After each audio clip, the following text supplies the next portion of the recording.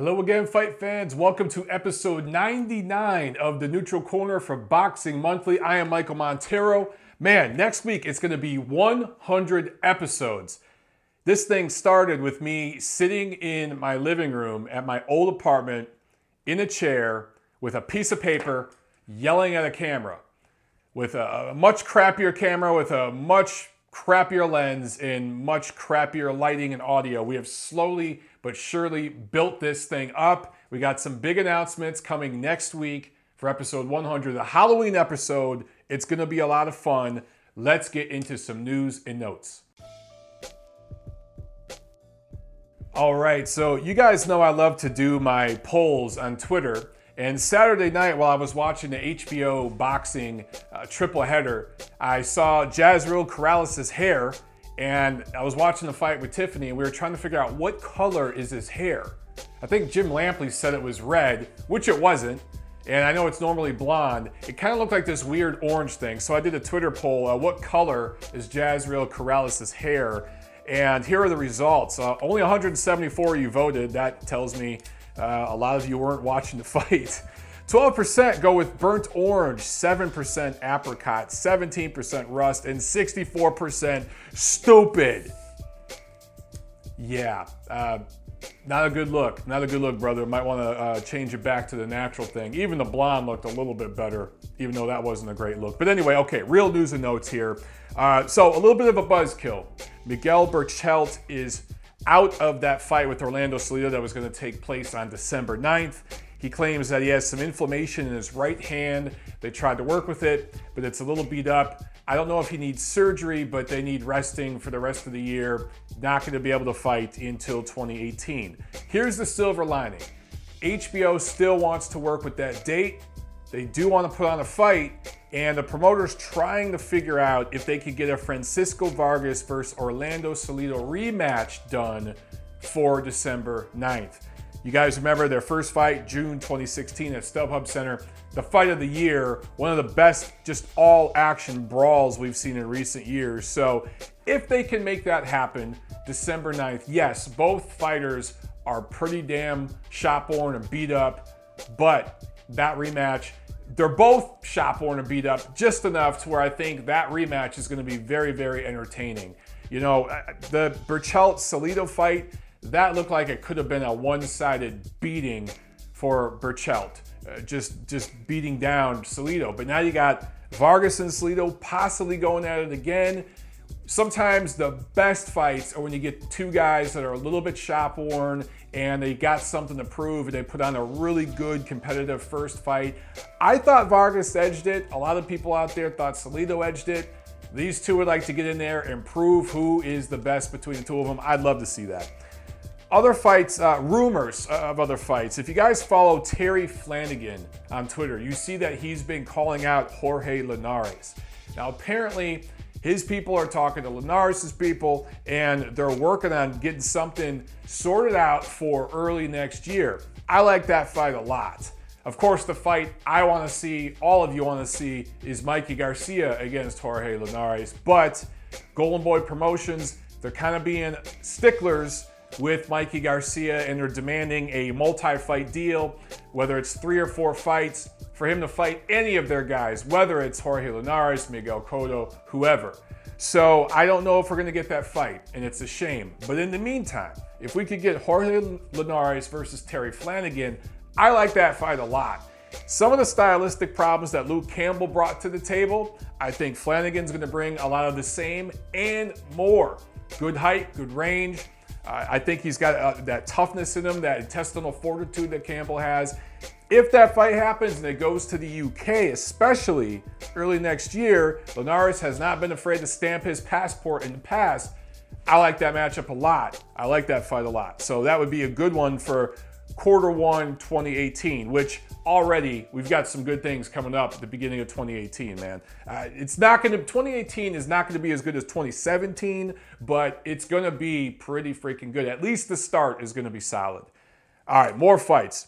Sullivan Barrera versus Felix Valera, who is a Dominican fighter, is going to round out the HBO triple header on November 25th. Now, also on that night. We're going to have Jason Sosa versus Robinson Castellanos, a 10-rounder, 130-pound fight, and the return of Sergey Kovalev against Vyacheslav Shabransky, a 10-round, 175-pound fight. This is all from New York. So that's a nice triple header. That's a very, very nice triple header. And it could be a preview of a fight we see in 2018 between Sergey Kovalev and Sullivan Barrera, should they both be successful. And all boxing fans would like to see that fight. Sullivan Barrera has turned into one of my favorite fighters. I don't know if you guys follow him on Twitter, but he's a good follow on Twitter. And he was really, really talking some trash about Adonis Stevenson to his face. Well, on Twitter, to his face, to his profile. It was pretty entertaining. And Sullivan Barrera is one of those guys. Some people have questioned whether he wants to fight the best, which I think is ridiculous. He took on Andre Ward when he was still a prospect. He's very willing to take on the best. But some fights have not worked out for him due to contractual money issues and stuff like that. But this is a guy who wants the big fights. And he wants to fight Kovalev. And I think Kovalev obviously isn't scared to fight anybody. He'd fight Barrera too. The money's just got to be right. I think if these two guys both win on November 25th, they should fight early 2018. And Jason Sosa, Robinson Castellanos, I think that's a good quality fight. I think that's a good scrap. HBO in general is finishing strong this year. They really had a big shakeup. And a lot of people questioned, over the last year or so, they've had a big shakeup at HBO. And a lot of people have questioned their commitment to the sport. Peter Nelson has said time and time again, we're committed to boxing. There's been a lot of rumors about the budget that's been slashed, and it has been slashed, but it's not just the boxing budget, it's HBO Sports in general that's been slashed. And there's been less sports programming, period, on HBO. But boxing was their staple, right? That was the major sport they were known for decades now. But, you had Top Rank leaving and going to ESPN. You had other fighters kind of elevating and graduating to pay-per-view. Guys like Gennady Golovkin, Canelo Alvarez did forever ago. But, Golovkin's a twice-a-year pay-per-view fighter from here on out. I know you guys don't want to hear that, but that's what he is now. You've had Andre Ward, fighting on pay-per-view. He just retired. So HBO is, they've had to rebuild. And in the short term here, in the second half, particularly the fourth quarter of 2017, they've really put together some nice cards, man. I just talked about possibly we get Salido and Vargas rematch in December. I talked about the November 25th triple header. But remember, guys, November 4th, Dimitri Bivol defending his WBA 175-pound title. They're going head-to-head against the Deontay Wilder fight on Showtime that night. And I think they're going to do pretty well because that card has been hurt, that Wilder card, because of the Luis Ortiz situation. So you got that fight, that card coming up. November 11th, Daniel Jacobs and Jarrell Miller are both fighting on a card. Those two guys, two New York fighters that are good on camera, exciting fighters. They're really building up Daniel Jacobs. They have a little special vignette about him that's scheduled to come out soon. I think either November 4th. Miguel Cotto is fighting Sadim Ali. Now, a lot of people don't like that fight, but that's December 2nd. Miguel Cotto, he still has a lot of fans. And if it really is his farewell fight, that should do pretty good ratings. Also, Ray Vargas defending his WBC 122-pound title as the co-main on that card. And then we got Billy Joe Saunders and David Lemieux, who just announced that they're fighting just outside of Montreal on December 16th. That's a great fight. And you look at the winners of some of these fights could end up fighting each other, right? Jarrell Miller is a heavyweight that wants to get in the mix for some of these titles. Obviously, HBO, who's working a lot with Eddie Hearn now and has future business planned, they got their eyes on Anthony Joshua, who has a fight coming up on Showtime this weekend that I'll talk about later in this episode. That is his fourth fight in his 6-fight deal with Showtime. After those next two fights, 2019 going forward, you have to think HBO is going to make a major push to get Anthony Joshua to be a exclusive to HBO fighter. And if you got guys like Jarrell Miller hanging around, build him up, promote him a little bit, maybe that's a possible future and opponent. In the meantime, there's some fights with Jarrell Miller that make sense on HBO as well if he passes his test November 11th. But Danny Jacobs going up against the winner between Billy Joe Saunders, David Lemieux, or any of those guys getting a crack at the winner between the rematch between Canelo Alvarez and Gennady Golovkin. All kinds of stuff going on in the middleweight division. Sergey Derevyanchenko, who now is in line for a crack at the IBF title, whether that becomes vacant or what, you have to figure HBO is going to make some sort of play for him. Maybe that won't happen. It depends on the situation, how it works out. But there's a lot of stuff that can happen there. Future opponents for all these fighters coming up. So I like what they're doing. Peter Nelson has taken a really, really bad situation, and so far they're building something back up here. I think 2018 is really going to be a bounce back year for HBO. And look, guys, between HBO, Showtime, and ESPN, who has a strong schedule coming up with the Top Rank deal the last few months of this year, it feels like there's boxing on every weekend through the end of the year. I mean, this schedule is loaded, and very rarely do you see a fourth quarter schedule this loaded in boxing. This is just great stuff, man. 2017, I'm telling you. I didn't talk about this last week, but the PBC on Fox card recently with Leo Santa Cruz and Abner Mares, who should have been fighting each other, god awful card, but it did a 1.48 million views. So that is, I believe, up slightly from the July 16th card on Fox, that upstate New York card between Omar Figueroa and Robert Guerrero, which peaked at just over 1 million. That peaked at just over 1 million. This card averaged about 1.5 million. That tells you that, number one, Mexican Americans are still the stable and the strongest fan base in America for boxing. But two, Leo Santa Cruz is still a name, particularly among Mexican American fans. So I don't love that rating for PBC on Fox, but when you consider everything that they were going up against, when I think you had some NBA stuff going on, you had college football, you had Major League Baseball playoffs, not a bad rating. And it shows that Santa Cruz is still a player. Hopefully, cooler heads prevail. Santa Cruz and Mares rematch early next year. And should Carl Frampton stay in the mix, maybe the winner of that fight, which is probably going to be Santa Cruz again, go up against Frampton. They have a rubber match. If somehow Santa Cruz would be willing to travel over to Frampton's backyard for that kind of fight, that'd be awesome. Even if it doesn't happen, more unification, more top fights with these guys with PBC going into next year. They have to start doing that. They are really dying on the vine. Even though this is a solid rating, not where they need to be to try to attract some sort of network deal as these time-buy deals continue to dry up. So, enough of that.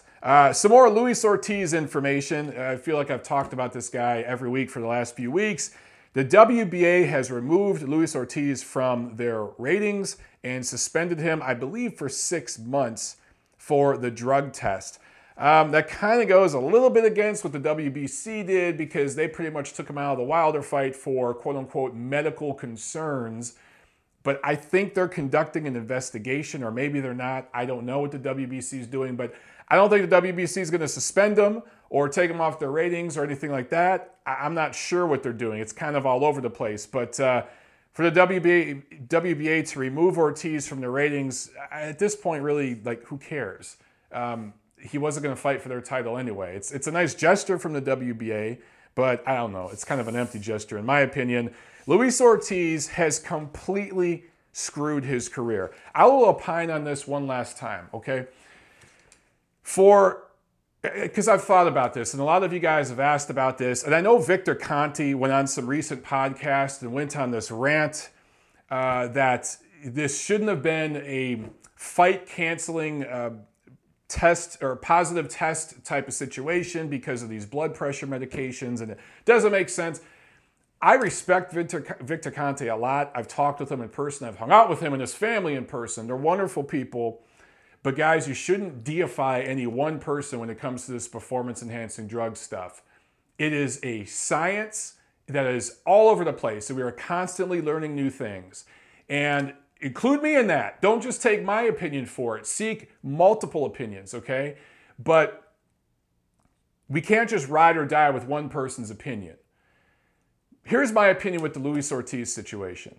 Just think about this for a second, okay?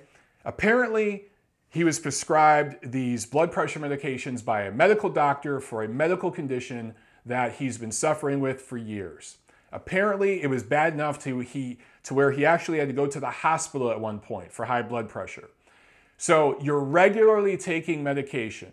You're prescribed this, you have the doctor's note, you have all that stuff, it totally checks out. You're about to fight for a world title, life-changing money, career-changing opportunity. This is what you defected from Cuba for. This is what you went through, all that drama, getting on a raft and doing what you had to do to get out of that communist country. This is what all the suffering, all the punches in your face, all the sacrifice you've made is going to culminate in this one opportunity against Deontay Wilder for this world title. Should you win this fight, it opens the floodgates to maybe an 8-figure payday with Anthony Joshua over in the UK.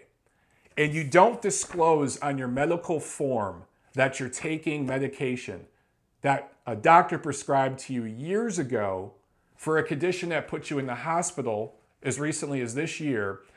Simple medications that you've been taking every day for several years now. Guys, that doesn't make sense. So I don't care to hear the excuses. Luis Ortiz, to not disclose he was taking blood pressure meds, knowing what was at stake, what was on the line. If you got nothing to hide, you disclose that information. How many times have you gone to the doctor and the first thing they ask you, are you allergic to any medication? Are you taking any medication right now? Right? It's the first thing. Any of you guys who have ever competed in any sport, at any level, whether it's amateur level, high school, college, professional, whatever, and you filled out medical forms, you get physicals, right? If you played football, basketball, baseball, whatever, you had to go to the doctor. You had to get physicals to take to your coach. What did they ask you? What medications are you taking? Have you had any surgeries? What medical conditions do you have? Medical history form, all that stuff, right? When you sign up at a new dentist, they ask you this information. At any new doctor's office, you get that medical questionnaire. It's the first thing you fill out. Guys, the Luis Ortiz thing looks like a duck. It sounds like a duck. So I don't care to hear anything about him anymore. Be gone with you. Let's get into the review of what took place around the world last week in the boxing ring. Thursday, October 19th, it was another Golden Boy Promotions on ESPN2 card in Las Vegas. And guys, look, I wasn't particularly excited about this card. I found something else to do Thursday night.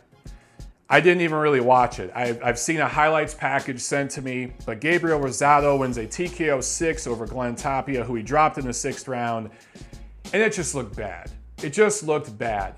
You compare these two fighters and their trajectory, and I know going in, both guys have lost a lot more than they've won in their last 5, 6, 7, 8, 9 fights. But Rosado still, you can see, has a little bit of juice left. He's not a world beater. He's a fringe contender. I could see him fighting on from here. Glenn Tapia, on the other hand, has now lost 4 in a row, and he's been KO'd in 3 of them. He survived against Jason Quigley in March when they fought, but Quigley broke his hand in the 2nd round. I can't remember if it was the right hand, his power hand, or his left hand, but he broke his hand in the 2nd round, and he still was landing some hard shots on Tapia, and didn't stop him in that fight, but probably, we can assume probably would have if he wouldn't have broke his hand. So Tapia's lost 4 in a row, been brutally KO'd, not responding to punches the right way. A couple of you have asked me on Twitter and I think on Facebook and stuff, how can we get Glenn Tapia to not fight again? Guys, the only way you can fight back or make your presence heard is, first of all, you can hit him up on Twitter. You can hit up Golden Boy Promotions on Twitter.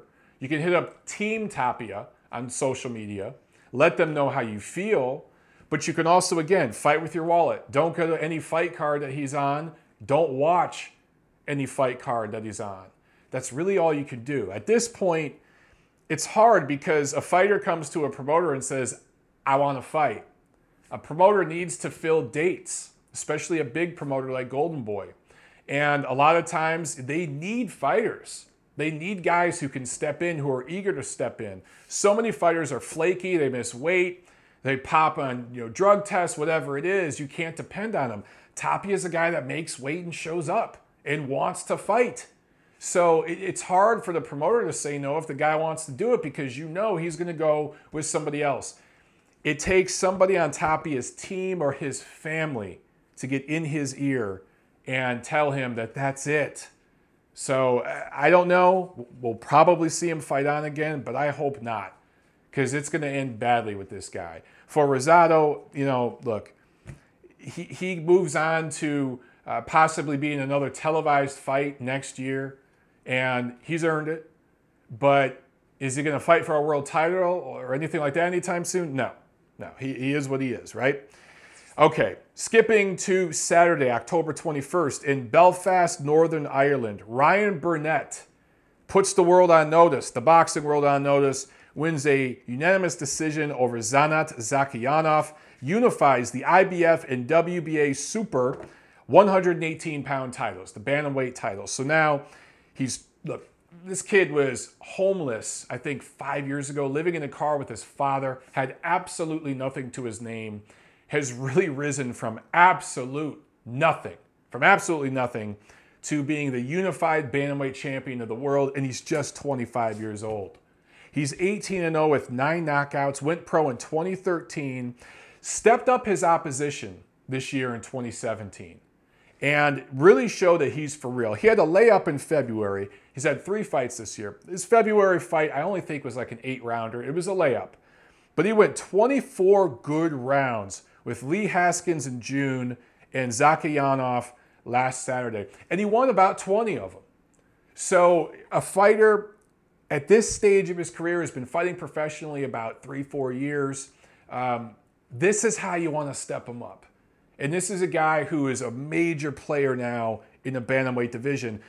Do I think he's the top bantamweight? I'm not willing to go there quite yet. Look, you got Luis Neri, the Mexican, who won the WBC title when he KO'd Shinsuke Yamanaka back in August. Yamanaka's still a player. You got the Yorkshire fighter, Jamie McDonnell, who has the WBA regular title. He has a rematch with Laborio Solis November 4th on that Dimitri Bivol card in Monte Carlo that I told you guys about earlier in this episode. So personally, I think what makes a lot of sense is, since Jamie McDonnell has the WBA regular and Ryan Burnett has the WBA Super, those two, and they're both from the same part of the world, those two should dance together next year if McDonnell is successful against Solis in their rematch. He beat him earlier this year.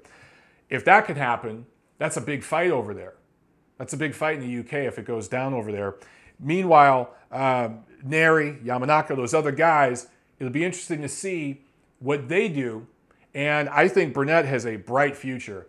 I want to say, I can't remember the exact number. It was either 7,000 or it might have been over 10,000 fans that were in the arena to watch that fight, the Burnett-Zakyanov fight. Correct me if I'm wrong, guys, but I want to say it was 10,000. For a kid at this point with just his 18th professional fight, he's a bantamweight. To be drawing that kind of crowd in his homeland, he's a brand. He's a brand already. And I'm telling you, if that McDonnell fight can happen early next year, and at this point, I would favor Burnett in that fight. At that point, the kid's a bona fide star over there. And then he can start luring fighters like a Luis Neri, should they want to unify the division even further, to go over to the UK where it makes dollars and it makes sense. So, man, that opened up the HBO triple header this Saturday, and that was the best fight of the triple header. I'm going to get to that in a second, but before I want to talk about the rest of that triple header, I wanted to get to this cruiserweight fight, the World Boxing Super Series that took place at Prudential Center in Newark, New Jersey, where Murat Gassiev iced Krzysztof Wlodarczyk. I think I'm pronouncing it right. I was saying Wlodarczyk last week, and I think it's Wlodarczyk. Polish fans, Polish listeners, let me know if I'm getting that right. KO3 over Krzysztof Wlodarczyk.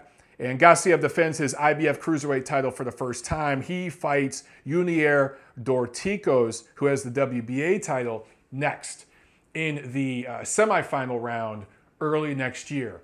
Love that fight. That is probably the best matchup, at least thus far, in the entire tournament. I love that fight.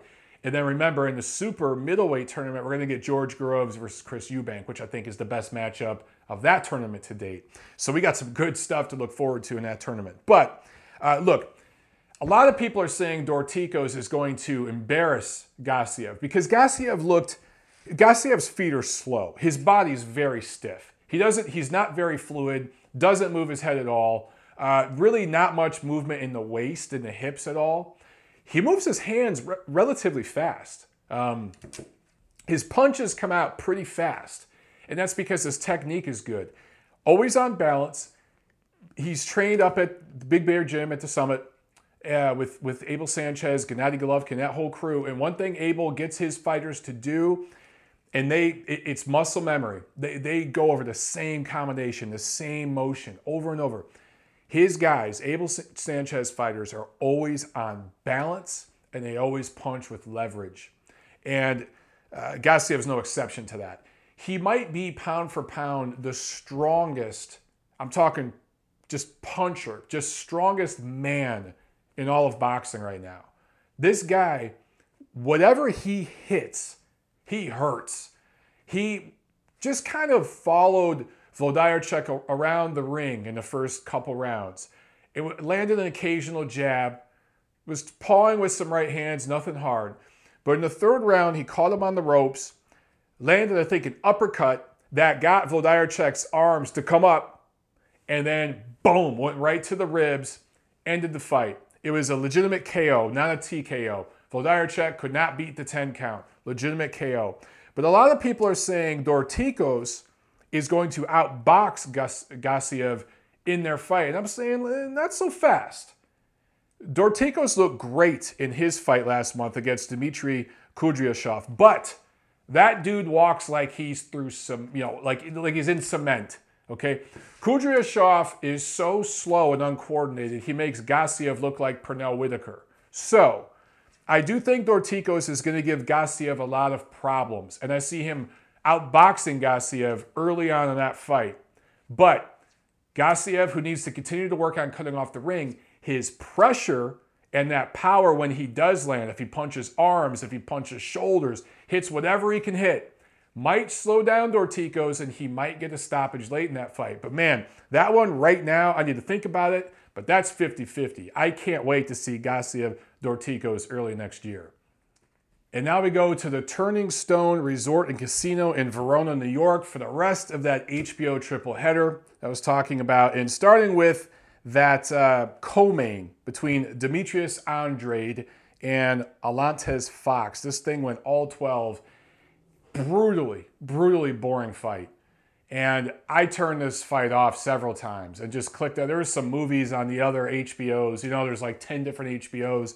There was some movies on and stuff that I clicked on. It was very, very difficult to watch this fight. It was Andrade's premiere, or his debut, I should say, in the middleweight division, but not his HBO debut. I believe he's fought on HBO before. He's been fighting on Showtime more recently. But anyway, he hurt Fox early in the fight. Fox went defensive. Fox is listed as 6'5". I have no idea how that guy makes middleweight. That's insane. Technically, Andrade was ruled knocked down in the 7th round, but it was clearly a slip, and the referee missed it, which happens. These things happen.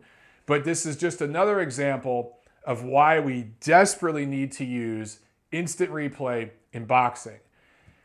Guys, I've talked about this a zillion times. The replay that you saw, if those of you who actually kept watching the fight into the 7th round, when the HBO guys were talking between the 7th and 8th round and showing the replay, showing that it was a slip, Andre Ward was opining, oh, this is clearly a slip, and the ref missed it. If the HBO guys who are sitting right by the ring can see that on their little monitor, there's no reason that the referee can't step down, outside the ring right there and look at a monitor as well in that same time span, because it's instantly available, and determine, oop, that was a mistake, get back up in the ring and make a ruling to all three judges who are sitting on their side of the ring. You got the commentators and the press on one side, right? And then you got the three judges on the other three sides of the ring, and commission officials and stuff around the ring. It's all right there. Monitors, all of it, right there. The referee could step down outside of the ring. Very, very simple. Look at the monitor, get back up, and motion to all three judges. Just like when when refs say, 1 point. He headbutted the guy, if a fighter headbutts someone, -1 point. And then he turns to the other judge, -1 point. Turns to the third judge, -1 point, right? Same thing here, where you say, my mistake, that was not a knockdown, that was a slip. And you say it to all three judges, adjust your scorecards accordingly. Boom. Problem solved. I don't know why we don't do this in boxing. It's so simple. It would not delay the fight 1 second. We already have the 60 seconds to do the review. We already have the technology. The commentators always do it. You guys at home always do it, right? Because we see the replay. Why can't the ref step down 5 feet away and do this? It just baffles the mind. But anyway, it didn't matter in this fight because Andrade basically shut Fox out. Amazingly, one judge, I think it was Don Ackerman, scored it 116-111 for Andrade. That means he gave Fox 4 rounds somehow. I don't know. But look, okay, let's talk about Demetrius Andrade. And look, it's hard to get rid of a guy that's fighting scared, particularly when he's bigger than you or a lot smaller than you, because smaller guys, they can shell up. You have to punch down in them. It's awkward. That's even harder. Fighting a guy who's a little taller than you can punch up at him. It's easier to hit a guy who's being defensive, who's taller than you, because there's a bigger target there. It's actually harder to get rid of a guy who's smaller than you and being defensive. Andrade is several classes above Fox and should have got him out of there. And the fact that he didn't is just shame on him. He basically comes into fights with the exact same mentality as Erislandy Lara. And I made some funny tweets Saturday about that, and you guys enjoyed them. Erislandy Lara actually tweeted about the fight, about how bad it was. And I retweeted him. I had to give Lara some credit for being entertaining on Twitter. Some of these Cuban guys aren't the most entertaining in the ring, but they're pretty damn funny on Twitter. Anyway, Andrade, 29 years old, 6'1", great size for a middleweight. He's a southpaw, 73-inch reach. He's got the size, the reach, athleticism. He could fight orthodox or southpaw, but he prefers southpaw. He went pro in 2008. Only 25 professional fights in almost a decade. He fought once in 2014, once in 2015, once in 2016. I think he's fought twice this year, so that's pretty active for him. But it was the 154-pound title fight over in Germany, I think, and now this one. He has built up absolutely no fan base. I remember last year when Charlo knocked out J. Rock Williams here in LA. Andrade was there and crashed the post-fight press conference and talked a bunch of trash to Charlo before he moved up to middleweight. Those two are at middleweight now, but one guy has a 3-fight deal with HBO, that's Andrade, and one guy fights pretty much exclusively on Showtime. So I don't think they're going to fight each other. That's the fight I'd like to see happen. But Andrade has done more talking than he has fighting recently. He is 25-0 with 16 knockouts, but man, style-wise, he's got to be in there with a guy who's going to constantly pressure him and bring the fight to him, or he's going to be horribly boring to watch. He did himself no favors with this performance, and he had absolutely nothing coming back at him. He should have went out there and went for broke in the final rounds and tried to get this guy out of there. It's going to cost him in the future, man. Like I said, 3-fight deal with HBO, tons of potential. He's squandered his career to this point. I once thought that he had the most potential of all those guys coming up at junior middleweight, including the Charlos. I'm talking 3, 4, 5 years ago. I looked at him several years ago and thought, man, this guy stylistically is going to be the guy that's going to give Gennady Golovkin fits, as I saw him coming up. Because you could tell Golovkin was going to take over the middleweights. But I was like, this guy at 154, Andrade, He's going to be too big for that division. He's going to move to 160, and he's going to give Golovkin his toughest challenge. You know what? I don't think so anymore. Right now, he's on the outside looking in at 160 pounds, and he totally screwed himself a couple years back when he signed with Rock Nation Sports. Where are they now, right? Just look at the way they handled that Daniel Franco situation. You guys all saw my tweet about that, Daniel Franco's tweet. Again, I talked about the Saunders Lemieux winner. I talked about Sergey Derevyanchenko. Man, they're all going to try to go for the Canelo Golovkin 2 winner. So what's next for Andrade? Well, Daniel Jacobs is fighting on HBO now. I wouldn't mind seeing a fight between Daniel Jacobs and Demetrius Andrade. Let's see that. That makes the most sense. And in fact, HBO sent out a poll on Twitter. I retweeted it. I was a little sarcastic with my response, but I tweeted it out, retweeted it. Who would you like to see him fight next? And of course, there was Triple G, there was Canelo. I can't remember. I think David Lemieux on there, and then Danny Jacobs. Well, we know what those first 3 fighters are going to be doing coming up.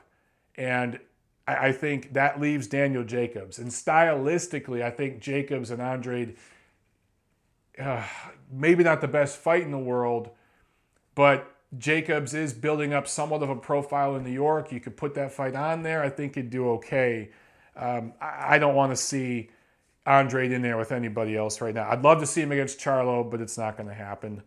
So that rounded out. Oh, you know what? I didn't even talk about the main event. What am I doing? That's how ugly that fight was. It made me forget about the main event. Not that the main event was that much better, but Alberto Machado closes the show in exciting fashion, an exciting finish to this one, with a KO 8 over Jazriel Corrales to win the vacant WBA 130-pound title. It was a title that Corrales held, but he came in overweight, lost it on the scale, and so the title became vacant. For Corrales, Jazriel Corrales, and I made the funny poll about his hair later, but all jokes aside, didn't even appear like he tried to make weight, right? Now, sometimes when the guy doesn't even try to make weight or doesn't even come close, you think, man, he just can't. He killed himself. He grew out of the division, and he'll come in the fight looking like a skeleton. He'll look like a shell of himself. That wasn't Corrales. He was moving and jumping and shucking and jiving just like he always does with that awkward herky-jerky stuff he does. He didn't look drained at all. It just looked like him and his team said, we can't make 130. We're just not even going to try. We'll move to 135 for our next fight. But we ain't going to tell our opponent. I hate when fighters do that. And the WBC did the right thing. WBA did the right thing in stripping him. But there needs to be some sort of penalty. And it's up to the promoters to work this stuff into contracts, to do a better job of that. If you had an incentive as a fighter, it's like, look, I better make weight. If I don't make weight, first of all, I'm getting stripped of my title. Second of all, I'm giving up 20% of my purse to my opponent. When there's something like that written in your contract, you try a little harder to make weight.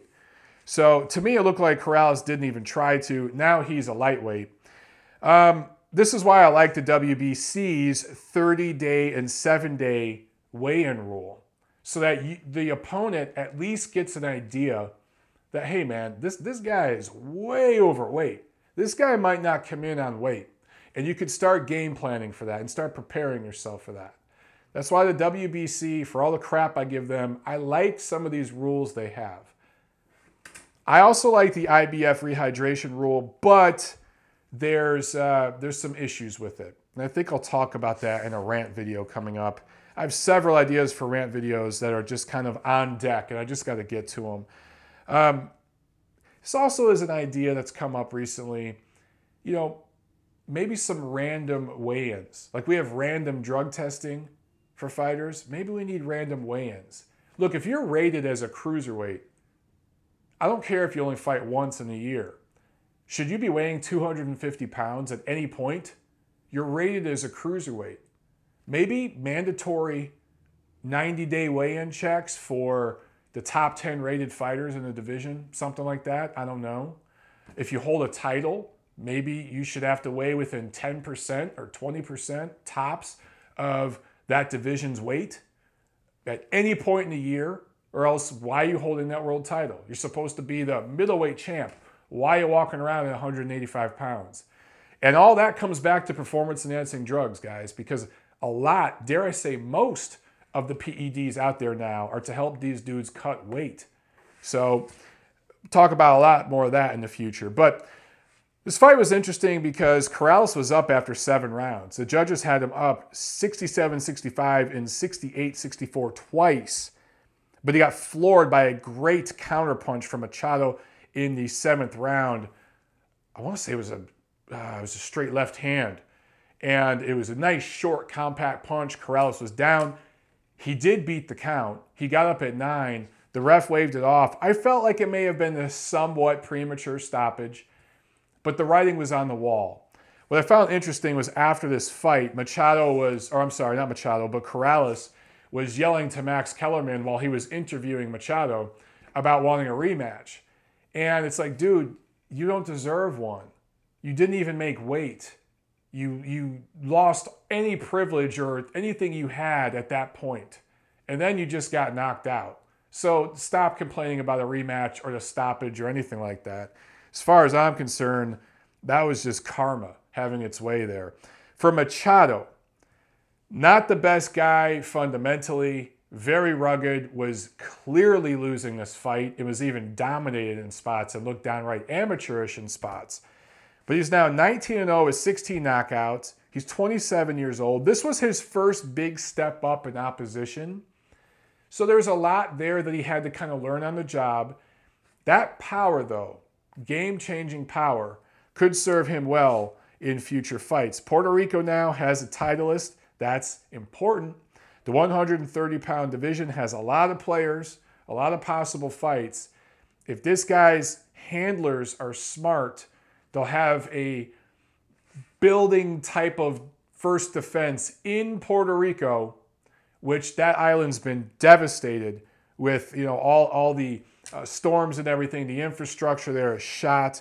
He really is an inspiration, and he talked a lot about that in the lead up to this fight for that island. I think that they should do a voluntary defense early next year in Puerto Rico, if it's at all possible with the infrastructure there, against the top 15 rated opponent, but a guy that will give him rounds that they can iron out some of the wrinkles in his game, okay? Because there's a lot of holes there. Fill some of those gaps. Work on some stuff. I don't know how much longer Machado can make 130 pounds. I don't know how much longer he's going to have this title. But as long as he can make 130, build this guy up a little bit, maybe swell him up to 135 after that, where I think he'll be, I think he'll carry that power, and I think he'll be a little more steady and sturdy on his feet. Okay, one more fight to talk about last weekend, and then we'll get into the preview for what's coming up this week. Sunday, October 22nd in Japan. And guys, I totally dropped the ball in my preview show last week. I totally just forgot about this one, and I had it on my notes. I just didn't go over it. The rematch between Ryota Murata, who clearly beat Hassam Dadam earlier this year, and Dadam, who came into this fight holding the WBA regular middleweight title. The real champion, obviously, is Gennady Golovkin. Murata improves to 13-1 and 10 knockouts, winning a retirement, 7-round retirement, technically. It really was a stoppage. He just kind of dominated from the opening bell and beat down Ndam, and his corner stopped it. They basically told the ref in between the 7th and 8th rounds that, we can't go anymore. We got nothing. So they called off the fight. Murata was up 70-63, 69-64, 68-65 at the time of the stoppage.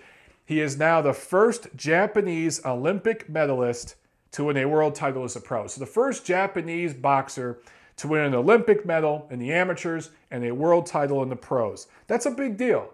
That's a big deal because it shows that there's an amateur system now in Japan that's getting results in the amateur ranks, and now it's translating to the professional ranks. It's a growing market over there in boxing. If you're not watching some of these young Japanese fighters in the lower weight divisions, you're missing out on some good stuff.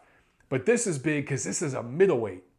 if we start getting some bigger Japanese fighters, welterweights, middleweights, maybe even bigger than that, that's great for the sport of boxing. And it's coming with the Chinese fighters. I've been telling you guys that forever. There's going to be more and more of these Chinese fighters, and they're going to continue to get bigger as well. When you think Chinese, Japanese fighters, you think bantamweights, flyweights, right? I'm telling you, over the next decade or so, you're going to start seeing welterweights. You're going to start seeing middleweights. Now, do I think these guys are going to be at the elite level quite yet? No. Do I think Murata's an elite level middleweight yet? No. I don't think he's ready to compete with the Golovkins, the Canelos, the Jacobs, the Charlos, even Lemieux, Saunders, those kinds of guys. But he's a top 10 middleweight. And you know what? I'm going to take it back. I think he's ready to compete with guys like maybe Lemieux, maybe Saunders. Maybe he's ready to compete. But that elite level, that top 2-3 fighters in the middleweight division, not quite there. And I don't know if he's ever going to be there. But he has a title now. And of course, we know Golovkin's the real champion. We know if Murata fought Golovkin, he'd get iced. So I don't see that fight happening anytime soon. I see Top Rank building up a brand over in Japan. And I see him defending that regular WBA title against some of the top 15 or so rated fighters toward the lower end of that top 15. But then eventually, they're going to step up again. And they're going to go against somebody like a Saunders or a Lemieux, somebody in that range. And it'll be interesting to see if Murata, who I have seen improvement in as a pro. I saw him for the first time fight, I want to say it was in Vegas. It might have been on the Bradley Rios card. Don't quote me on that, but it might have been the Bradley Rios card in Las Vegas a couple years back. When I saw him, I didn't see much. I didn't think this guy had much potential. But he's developed. He's gotten better. And the difference between this fight with Nadam and the first fight, he started that first fight cautious. He looked a little tentative. Look, I still think he won, but it took him a lot longer to get going. And that was his first step up in opposition. He came into this fight guns blazing, and he started going to the body. And it was the body shots that actually stopped Nadam. Because Nadam's been dropped 5,000 times to the head, but he always gets up. He's a tough guy. But Murata went to the body and wore him down and just physically beat the guy down. And that's how I won this fight. Very impressive performance. I want to see more of him. He's going to be over there in Japan. Hopefully Bob Arum continues to build this guy up the right way. And maybe he's going to keep improving. Maybe we got a real player here over the next 2 or 3 years. We'll find out. But good stuff for Japanese boxing fans. Good stuff. All right, that's it. Oh, actually, real quick, also on that card, Ken Shiro defends his WBC 108-pound title, and Daigo Higa defends his WBC 112-pound title. So it was a good night for Japanese boxing all around. That's it with the review. Let's get into the preview of what's coming up this week. All right, this Friday, October 27th, it is the World Boxing Super Series Super Middleweight Division. I believe this is the last quarterfinals match, and I think they've all been on Saturday. This one's on a Friday. Over in Schwerin, Germany, Jochen Brammer versus Rob Brandt. Brandt is the only American in the entire tournament, and the winner of this fight will fight Callum Smith early next year in the semifinals. Brandt, let's stick with him. 22-0, 15 knockouts, went pro in 2012, has fought as light as 152 pounds, but in the amateurs, he fought at over 180 pounds at one point. So he's been all over the place on the weight scale, but he fought at 152 pounds in 2013. He's been fighting as a middleweight, moving up in weight for this fight and making a big leap in opposition, at least on paper, in this fight. Now, Brammer, 48-3, 35 KOs. He's been stopped once as well. He's a southpaw, has some tricky little, crafty little skills about him. Doesn't really do anything special, and a lot of his KOs really weren't one-punch concussive type knockouts. 5'11", pro debut in 2013. So this guy went pro 13 years before Brandt did. That tells you the difference here in age and wear and tear. He's moving down from 175 pounds. He's been fighting as a light heavyweight since 2008. So what's harder to do here, guys? Move up in weight when you're a younger guy, or move down in weight when you're an older guy? Right? Move down in weight when you're the older guy. For Brahmer, he's been fighting as a light heavyweight for almost a decade, moving down to super middleweight. I think that's going to hurt him. Brandt, he is fighting in Germany, in this guy's backyard. He's making a big leap in opposition. He's moving up in weight. So he's going to start cautious, but I like him to win this fight and go to fight Callum Smith in the UK early next year and keep hope alive for the Americans in the World Boxing Super Series. I don't know what the betting odds are in this fight. I don't know who's the favorite. I would imagine, because it's a German fighter who's more known fighting in Germany, that Brahmer would be the favorite. If he is indeed the favorite, I'm taking the upset special in this one. I like Rob Brandt to pull a decision, possibly split decision. We might see some effery, I won't say the word, some blankery from the judges. We might see one guy give it wide to Brahmer and the other two give it wide to Brandt or something like that. But I do think Brandt should come out of here with a decision victory. Now, on Saturday, in the Principality Stadium in Cardiff, Wales, over 70,000 fans are going to watch Anthony Joshua defend his heavyweight titles against Carlos Takam. And as I mentioned before, this is the fourth fight of the 6-fight Showtime deal. The HBO pay-per-view people, they're going to be taking a close look. They want in on that business, but that's well over a year down the road. For now, for Joshua, look, he did over 90,000 fans, 90,000 butts in seats in London against Vladimir Klitschko in April. Now, 70,000 fans in Cardiff, Wales for what was going to be Kubrat Pulev and now is Carlos Takam. So we talk about Canelo Alvarez being the biggest star in boxing as far as revenue generating, bringing in that Vegas money with the whales. Okay, that's true. But I think AJ has proven himself to be the biggest ticket seller in boxing right now. So in that respect, he's the biggest star. Now, Pulev pulled out of this fight because of injury. And a lot of you out there were upset that Carlos Takam he got the bill. Because you wanted someone like Dillian White or maybe even Deontay Wilder, somebody like that. But guys, this was an IBF mandatory fight. So it was on the IBF to name the next highest rated contender, and that was Takam. So look, Kubrat Pulev, and I talked about this last week in the news and notes section, he is bigger, stronger, definitely a harder hitter than Takam, and posed a stylistic challenge for Joshua in that respect, but he has absolutely no defense, no head movement, would have been a sitting duck for right hands. And for that, considering all that, I think he would have went 3 or 4 rounds with Joshua. It would have been slightly interesting because maybe he could have caught AJ with the right hand and got something done with that. But short of that, that was just going to be the first big shot AJ landed. Boom, the fight was going to be essentially over. You compare that to Carlos Takam, who doesn't have the power, the size, the strength that Kubrat Pulev has, but has the defensive abilities he doesn't have. He's a shorter guy, more compact. As I said earlier in this episode, it's harder to fight a defensive fighter who's shorter than you than a defensive-minded fighter who's taller than you. It's harder to hurt a little guy because they can duck and they can do cute little things defensively. Do I think Takam's going to be able to do that for 12 rounds? No. I think that Joshua obviously is going to stop him. But I think this thing could go twice as many rounds as it would have went with Pulev. Don't be surprised if this fight goes 6, 7, 8 rounds. Seriously, don't.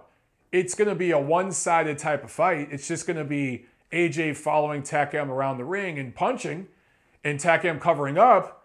But I do think it's going to go more rounds. And look, AJ could use the rounds. So let's see if he works on some stuff in there. Instead of just going out and trying to just blitzkrieg this guy and get him out of there, let's see him work on some stuff. Let's see him work more on the jab, some head movement. Let's see him try to set traps to try to get Takam to come to him. it'd be interesting to see what kind of stuff him and his team have worked on, because AJ does seem to be improving with every fight.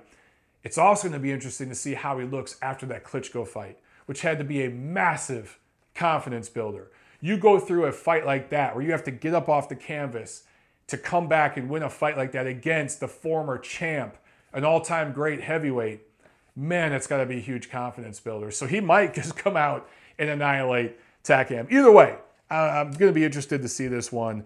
Another thing about Takam, he's been more active than Pulev. So I think that's going to serve him well too. He's fought a couple times this year.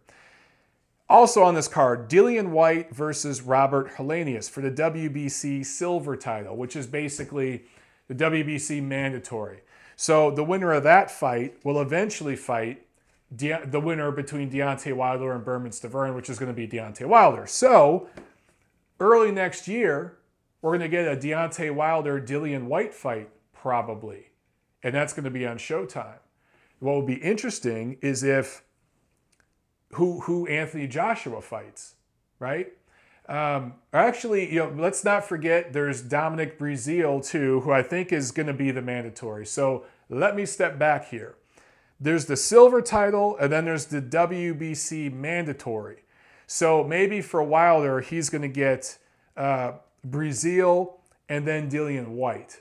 And that's assuming Breazeale beats Eric Molina, which we think he will. But so maybe Deontay Wilder's 2018 is carved out for him already. I don't know. That remains to be seen. But for Joshua, where does he fit in on all this? Now, does Whyte really care about his WBC silver title? Does he prefer if he gets Wilder or AJ? I don't know. Obviously, you guys know I favored Dillian Whyte over Robert Helenius. Helenius might upset the party, though. Who knows? Helenius 5, 6, 7 years ago looked like a really interesting heavyweight prospect. He's looked like crap lately, and I do favor Whyte. But if Helenius wins, he could really upset things. But it'll be interesting to see what Eddie Hearn, let's assume, AJ wins, Dillian Whyte wins, and Deontay Wilder, Dominic Breazeale both win. They're fighting next week. It'll be interesting to see what Eddie Hearn does with all this.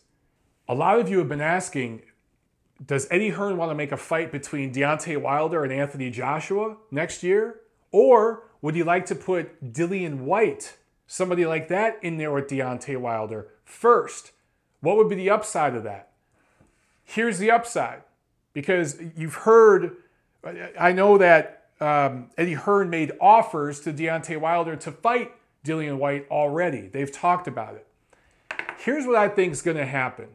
I do think we'll see a Deontay Wilder, Dillian Whyte fight next year at some point.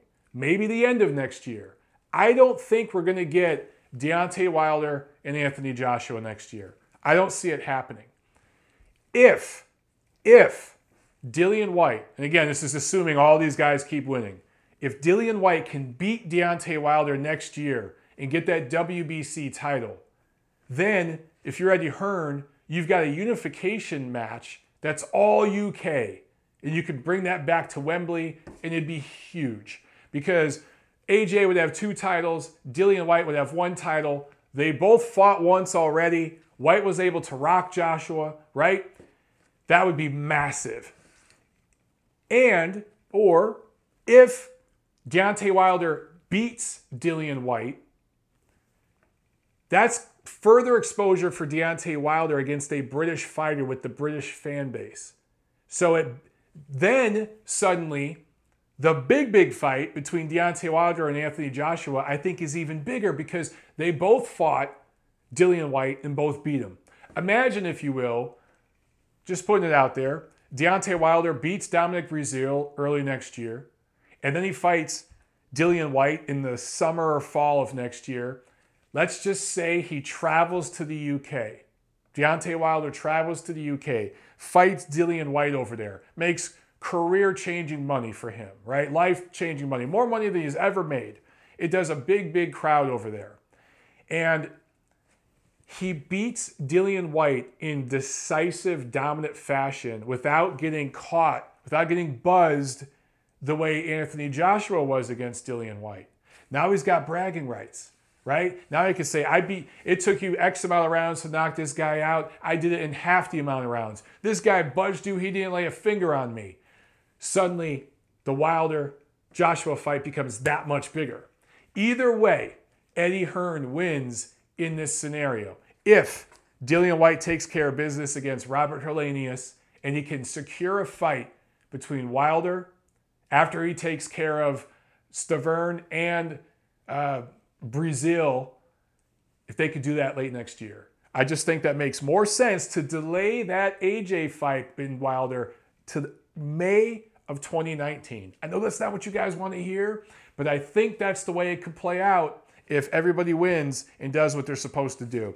All right, also on this card, Khalid Yafai going up against Sho Ishida to defend his WBA 115-pound title. That should be a fun little scrap. Let's see what Khalid's been working on and see if he's improved any since his last time out. All right, guys, that's it for this week, man. Let me know what you think. Like, comment, share, subscribe. Next week, episode 100 is going to be a lot of fun. I'm Michael Montero. I'll see you at the fights.